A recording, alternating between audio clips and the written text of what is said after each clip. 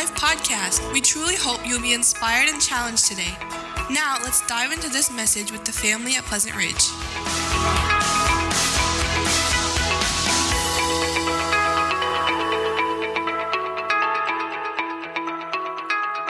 We, the elders, have decided to teach through the book of 1 Timothy, just kind of as a help to our church family here to really have a good understanding of what the purpose of a New Testament church is, how it's supposed to function.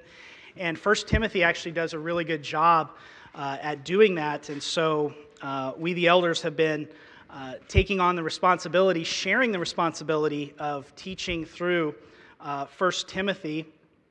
And our brother Alan gave us the introduction to 1 Timothy last time that he spoke. And if you can remember back with me, what Alan had taught us is about this charge that had been given to Timothy, because he commands him and says, hey, look, I'm charging you, Timothy. I'm sending you over here to the church of Ephesus to really kind of help sort some things out in this church, because there had been some individuals in that church, some teachers, that had been teaching other forms of doctrine, things that were not scripturally based, or things that may have been based out of Scripture, but they were twisting those things to make them say things that they weren't. They were going into myths and endless genealogies, which promoted all kinds of vain discussion. It wasn't helping people grow in their faith with Jesus Christ. And he says, hey, listen, the way that we need to be teaching is out of a pure heart of good conscience, right, with faith. And he talks about some of those things.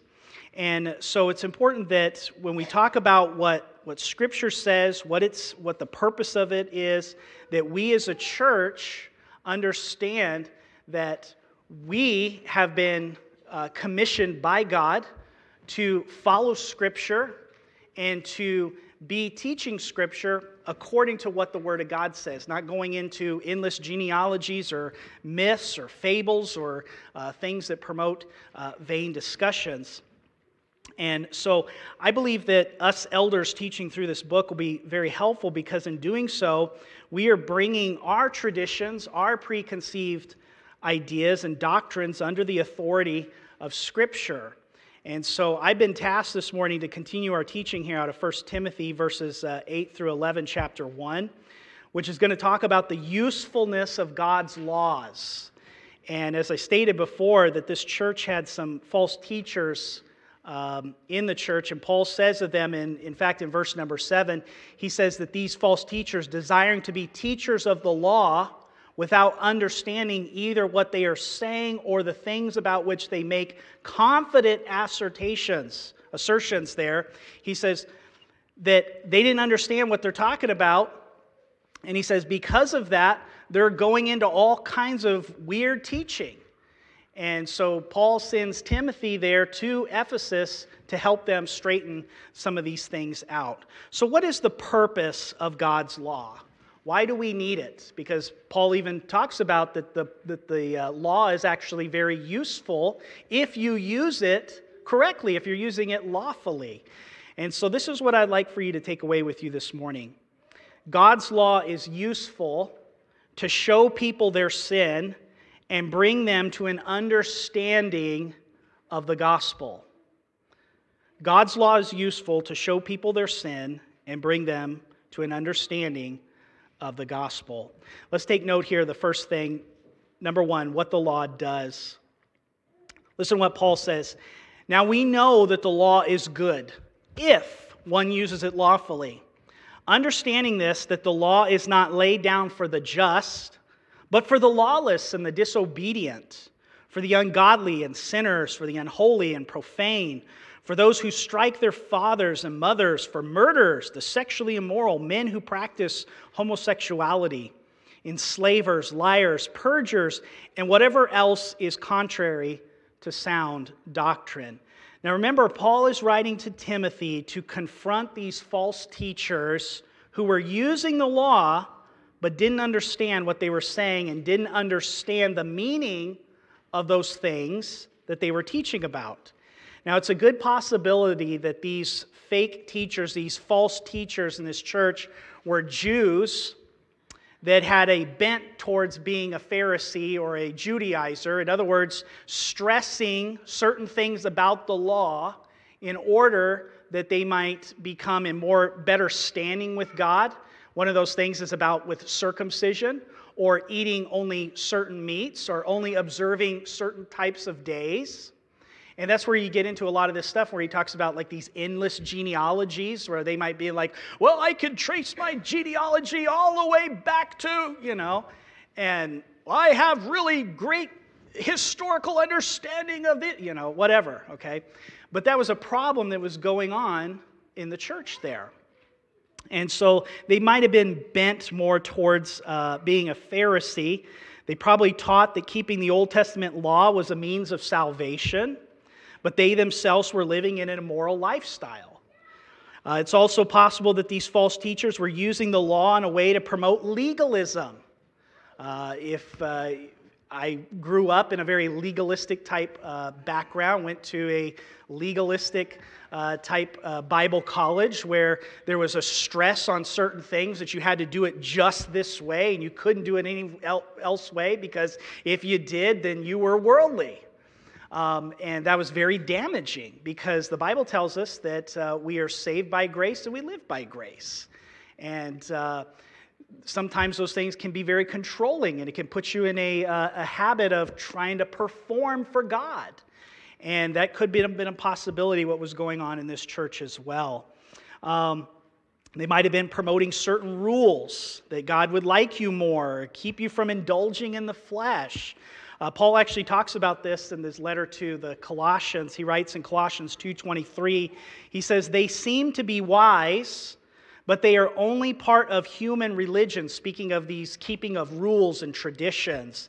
He says they make people pretend not to be proud and make them punish their bodies, but they do not really control the evil desires of the sinful self. Jesus condemned the Pharisees because on one hand they were promoting a work sort of righteousness, urging the keeping of the law, both the law of Moses and other various traditions.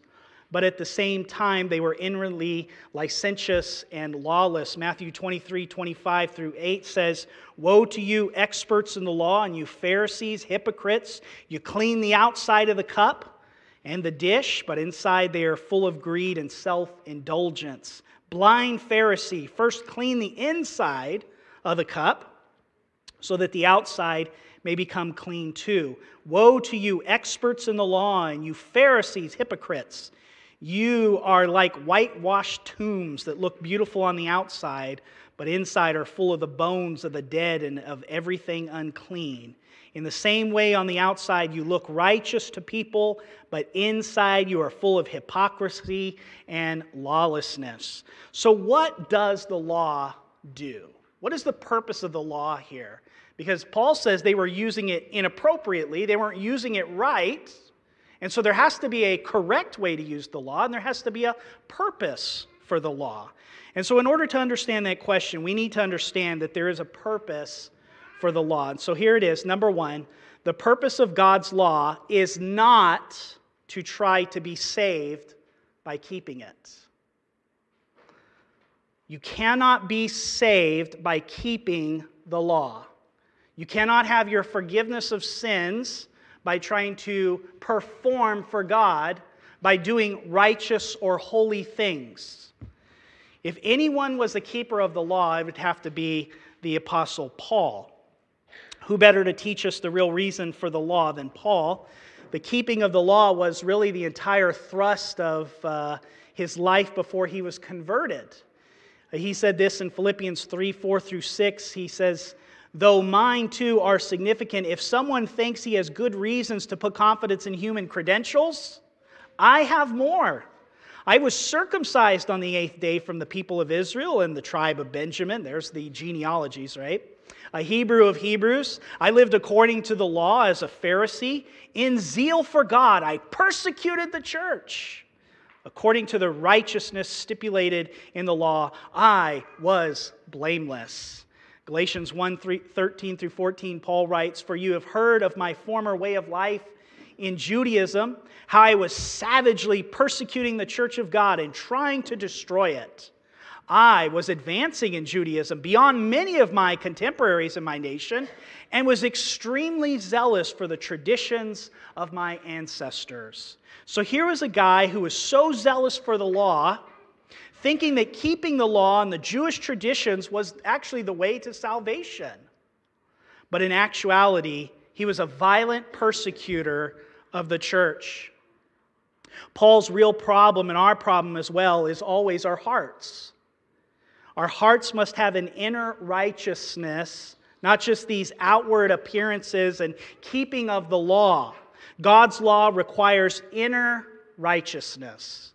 Paul puts it this way in Romans 3:20, "By the works of the law no flesh will be justified in his sight, for though the law comes the knowledge of sin."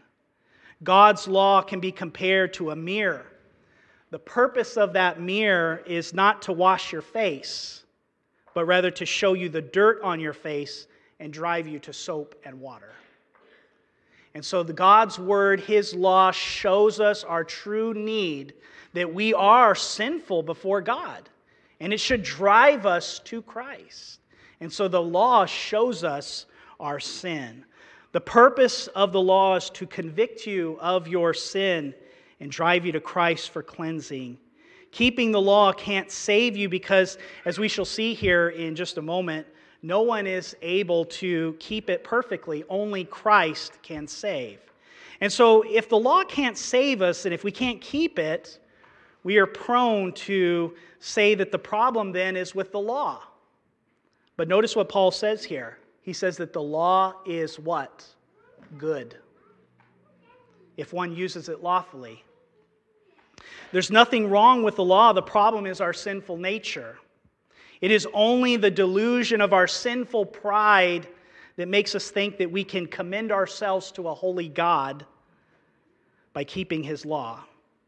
When we look more carefully at the law, we discover, here's the second thing, that the purpose of God's law is to bring conviction of sin. So the law, just keeping the law cannot save us, but the law is good. And what is that good for? It's to bring us under conviction of sin. Paul says that the law is not made for the just. Look what he says here, verse number 9. The law is not made for the just or the one who is righteous, a righteous man inwardly, right? He says, but it's for the lawless and the disobedient. So what is this law here that he is talking about? Well, he mentions this law once before in verse number 7, and now two other times in verses 8 and 9. Is it just one law or laws? Which law are laws? All the laws, all the ceremonial laws, all the laws that have to do with moral laws and civil laws. Is it every law? Which laws is he talking about here? Well, Paul tells us. He gives us a list of sins here, verses 9 and 10. Look what he says here. He says it's for the lawless and disobedient, for the ungodly and sinners, for the unholy and profane. Now here they are. For those who strike their mothers and fathers and murderers, the sexually immoral men who practice homosexuality, enslavers, liars, perjurers, and whatever else is contrary to sound doctrine. I understand what Paul is saying here as the law as being the 10 Commandments. He's making a parallel here, and you can see that in some of these verses here. Because when Paul refers to a righteous man, I take his meaning as one who has been justified by faith in Jesus Christ. Such persons are the only ones who are truly righteous because they have God's righteousness imputed to them. A merely good man by human standards or a self-righteous man is still under God's condemnation and thus needs the law to reveal his sinfulness. But Paul clearly says here that the law is not for the just, the righteous, but for the lawless and the disobedient. So the question or conversation sometimes naturally arises as a Christian, do we need to follow the law anymore? Are we still under the law? Because Paul says here that the law is actually for what? for the unjust, for those that are unrighteous, those that are disobedient. Let me try to answer that question biblically. Paul here is referring to those who have been declared righteous by faith in Christ, and such persons are not under the law, but now are under grace. Romans 6:14 says this, "For sin will have no mastery over you, because you are not under law, but under grace." In speaking of the fruit of the Spirit in Galatians 5:23, Paul says, "Gentleness and self-control, against such things there is no law." Now, this does not mean that they are lawless. They are under the law now of the Spirit of life in Christ Jesus. You used to be a slave of sin, but now you are a slave of righteousness. You were under the condemnation of the law, but now if you've been justified by faith in Jesus Christ, you are now under the law of the Spirit of Christ. Romans 8:2 says, "For the law of the life-giving Spirit in Christ Jesus has set you free from the law of sin and death." Paul makes reference to this law that believers are under, and he calls it the law of Christ. 1 Corinthians 9:21, "To those free from the law I became like one free from the law, though I'm not free from God's law, but under the law of Christ, to gain those free from the law." Also, the law is still beneficial to believers because notice what Paul says here again. He says that the law is what? It's good if you use it lawfully. So for those of us who know Christ, the law reveals God's righteous character and how we must live to please Him. But since Christ is the end of the law for righteousness to everyone who believes, as what Romans 10:4 says, we who are in Christ are not subject to the law's condemnation now, because we have been set free from the penalty of the law, which says what? The soul that sins, it will die. But we have been set free from that because of Christ. And so the primary function of the law is to bring conviction of sin to those who are still in rebellion against God. And so Paul says that the law is for the lawless. God's law speaks to the sinner to reveal his sin and convict him of sin. Because notice the parallels here, what Paul uses, what I believe is the 10 Commandments with what he says here. And he gives this catalog of sins that parallels roughly in order sins against God and sins against man. Look what he says. He says those that are ungodly and sinners, for the unholy and profane. Those that are profane, those that are unholy before God, what do? They use God's name in vain. They worship other gods, right? These are things that parallel the 10 Commandments. Then he goes in talking about those that deal with the sins against man. For those who strike their fathers and mothers. Those that are disobedient to their parents. Then he says, for murderers. God even tells that, right? He says that you should not commit murder. Then he says, for the sexually immoral, those that may indulge in adultery or any type of fornication. And here he gives specifics. He talks about men who practice homosexuality. Then he says, enslavers, liars, perjurers. And then he kind of throws in just kind of a catch-all phrase here, and he says, and whatever else is contrary to sound doctrine. Whatever else is contrary to the teachings of God's truth. If you go against the teachings of God's truth, you are guilty of breaking the law. And so he says, whatever else is contrary to that. And so what Paul is trying to do here is to show the difference between the righteous or the just person for home, and the lawless and disobedient person for which the law is not intended for. And he's trying to show how the law reveals our inward sin and sinful actions. It's interesting here, because I think at first glance, the person of morality, maybe even all of us, we might look at this list and we're just like, yikes, yeah, there's no way. I'd never do any of this kind of stuff. But really, when you look a little bit more carefully, I think that this list would convict even the most moral person, because who has never been lawless or rebellious against God? We all have. Who has not been ungodly and missed the mark of God's righteousness as a sinner? We all have. Who has not been unholy and profane to tread on which is sacred? All of us have. Who has not been disrespectful and striking out at his parents, if not physically, but in word or thought? We all have. Who has not been angry enough to kill someone, except if the law would not prevent you from doing it? We all have. Because even Jesus said that if you hate your brother, what have you done? You've committed murder already in your heart. Who has not entertained immoral thoughts? We all have. Who has not taken that which is not rightfully his? All of us. Who has not bent the truth? We all have. Who has not wrongfully desired that which is another's? We all have.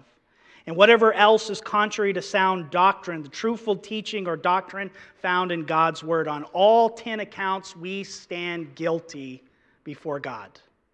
And so the law is good to show us our sin, to show us that we are really not just, that we are really not that great people that we think that we really are. But it only takes one count, is what we learn in Scripture, to convict us, because the law is like a chain. And if you break one point in that chain, you're guilty of breaking it all. In the book of James 2:10, it says, "For whoever keeps the whole law and yet stumbles in one point, he has become guilty of all." So even if you were very, very moral and upstanding, and you could keep all 9 of these, but yet offended in one of those points, you've broken all of them. Because one violation of God's law brings condemnation. And so the law is aimed at those who have not been justified by faith in Christ, to bring them to a point of despair so they will sense their condemnation before a holy God. And this is really the bad news of everyone. And so if we are going to use the law, then we need to use it lawfully, not using it in a way to try to perform for God, but in a way that as a church, we need to make sure that if we talk to people about Christ, we don't just try to make the gospel palatable enough for them that they'd be like, oh yeah, I'd really like to try Jesus. No, we need to show them their sin and show them that they are guilty before God. Because the law is good if it's used lawfully. And the law is good to help bring people under conviction of their sin. But God does not leave us in despair. You see, the law is not revealed apart from the gospel, the good news of Jesus Christ. And that takes us to our second thing here. The law reveals our need for the gospel. Notice how Paul makes the connection here with verses 10 and 11 here. And whatever else is contrary to sound doctrine, in accordance or in agreement with the gospel of the glory of the blessed God, which I have been entrusted. And so the flow of thought is that the law is not for the righteous, but for sinners. And it's in accordance with the gospel. You see, the gospel proclaims that Christ bore the curse of the law for us. The law proclaims that we ought to obey God, but we haven't. And furthermore, we can't. It's not in our willpower to do it. And so we're condemned. The gospel proclaims that Christ redeemed us from the curse of the law, having become a curse for us, is what Galatians 3:13 says. Now take note of 3 things that the gospel does according to this verse. Number 1, the gospel will heal the diseased sinner. That word sound there literally means healthy or whole. spiritually healthy or whole. And so when Paul talks about sound doctrine, he's talking about healthy doctrine, whole doctrine that is spiritually sound, that helps you grow. And so these people in this church, they were teaching unhealthy doctrine that resulted in vain discussions and not understanding what they were teaching, because he says they were desiring to be teachers of the law, but yet they didn't even understand what they were talking about. And it was just promoting a lot of nonsense in the church. And in fact, that word sound or healthy teaching is a predominant theme in 1st and 2nd Timothy and also the book of Titus. This word sound or spiritual health occurs 8 times in these letters, and nowhere else as referring to spiritual health. There's one other reference, but it's in reference in the book of Luke, but it's talking about the fatted calf that was healthy. We're not talking about doctrine there, right? We're talking about a cow that's healthy.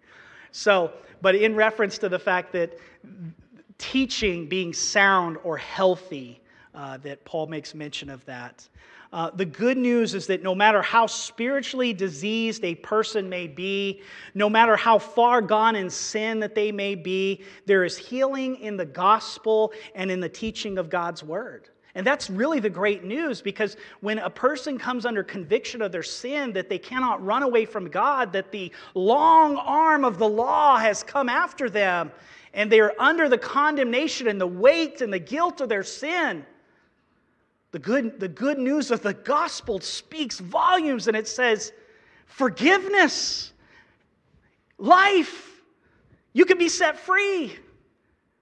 And so it's so important that when we teach, we are teaching sound doctrine in accordance to the gospel, because it brings spiritual health to those that need it. You see, religion can clean up the outward person, but only Jesus Christ and the sound teaching of His Word can heal a sinful heart. Now, I don't mean to imply that believing the gospel brings instant, total, all my sins, I no longer struggle with anything anymore, right? Because we know that still living in this world, we still have a sinful flesh. But through the power of the gospel, what is happening? We are being saved from our sins on a daily basis. We're being saved from the power of those sins as we believe the gospel more and more, and we trust in God's word, and we believe what He has to say.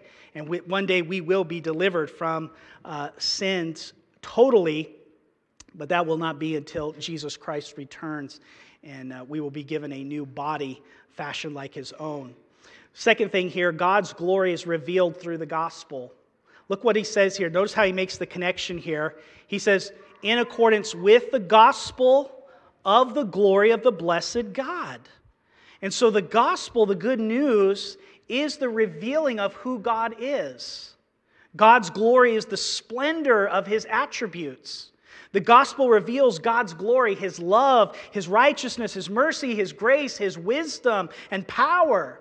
Paul later on in 1 Timothy 6:15 will write and describes as God as the blessed God, which is the only place in Scripture where that is used. And this does not refer to men blessing God, but rather the fact that God is in and of Himself blessed. He's truly happy. He is perfect in Himself. The source of all true happiness and joy is found in God through the gospel. And that's what we're trying to do. We're trying to point people to Jesus Christ, that they might find life and hope and true joy and forgiveness in God and God alone. And it's so important that we as a church understand that that's the purpose of us gathering together, to proclaim the gospel, to proclaim the good news of Jesus Christ. Thirdly, we have been entrusted with the gospel. Look what he says here. He says, in accordance with the gospel of the glory of the blessed God, with which I have been entrusted. Paul will later talk about how and prove that he was the chief among sinners, later on in 1 Timothy 1 there. And yet God saved him and entrusted him with proclaiming this awesome gospel message. He had this responsibility to do that. He said, I'm a debtor, both to the Jew and to the Greek, right? To proclaim the gospel. And so the solemn truth is that God does not save us so that we might live happy lives for ourselves and then one day go to heaven, right? He has entrusted us with the gospel, with the message of the gospel. It's been entrusted to us to take that gospel message and to continue to proclaim it to all who will hear. That's you, that's me, that's you at your workplace, that's you in your neighborhood, that's you wherever you frequent certain places where you've built relationships with individuals that God has brought into your sphere of influence for you to proclaim Christ's message of the gospel, the good news that they can have their sins forgiven. And so Christ has left us on this earth to proclaim his message of reconciliation to others. You know, he could have shouted it from the sky, or he could have used angels, but he didn't. He uses redeemed sinners to take the message to lost sinners. God has entrusted every believer with the gospel to take it to a lost world. So the charge for us as the family of Pleasant Ridge Christian Fellowship is we are to make sure that we are holding on to sound teachings of God's Word, teaching the truth about sin, the law, and the holiness of God, while proclaiming the gospel, the good news that Jesus can and will save all of those who come to him by faith alone through Christ alone. Let's pray together.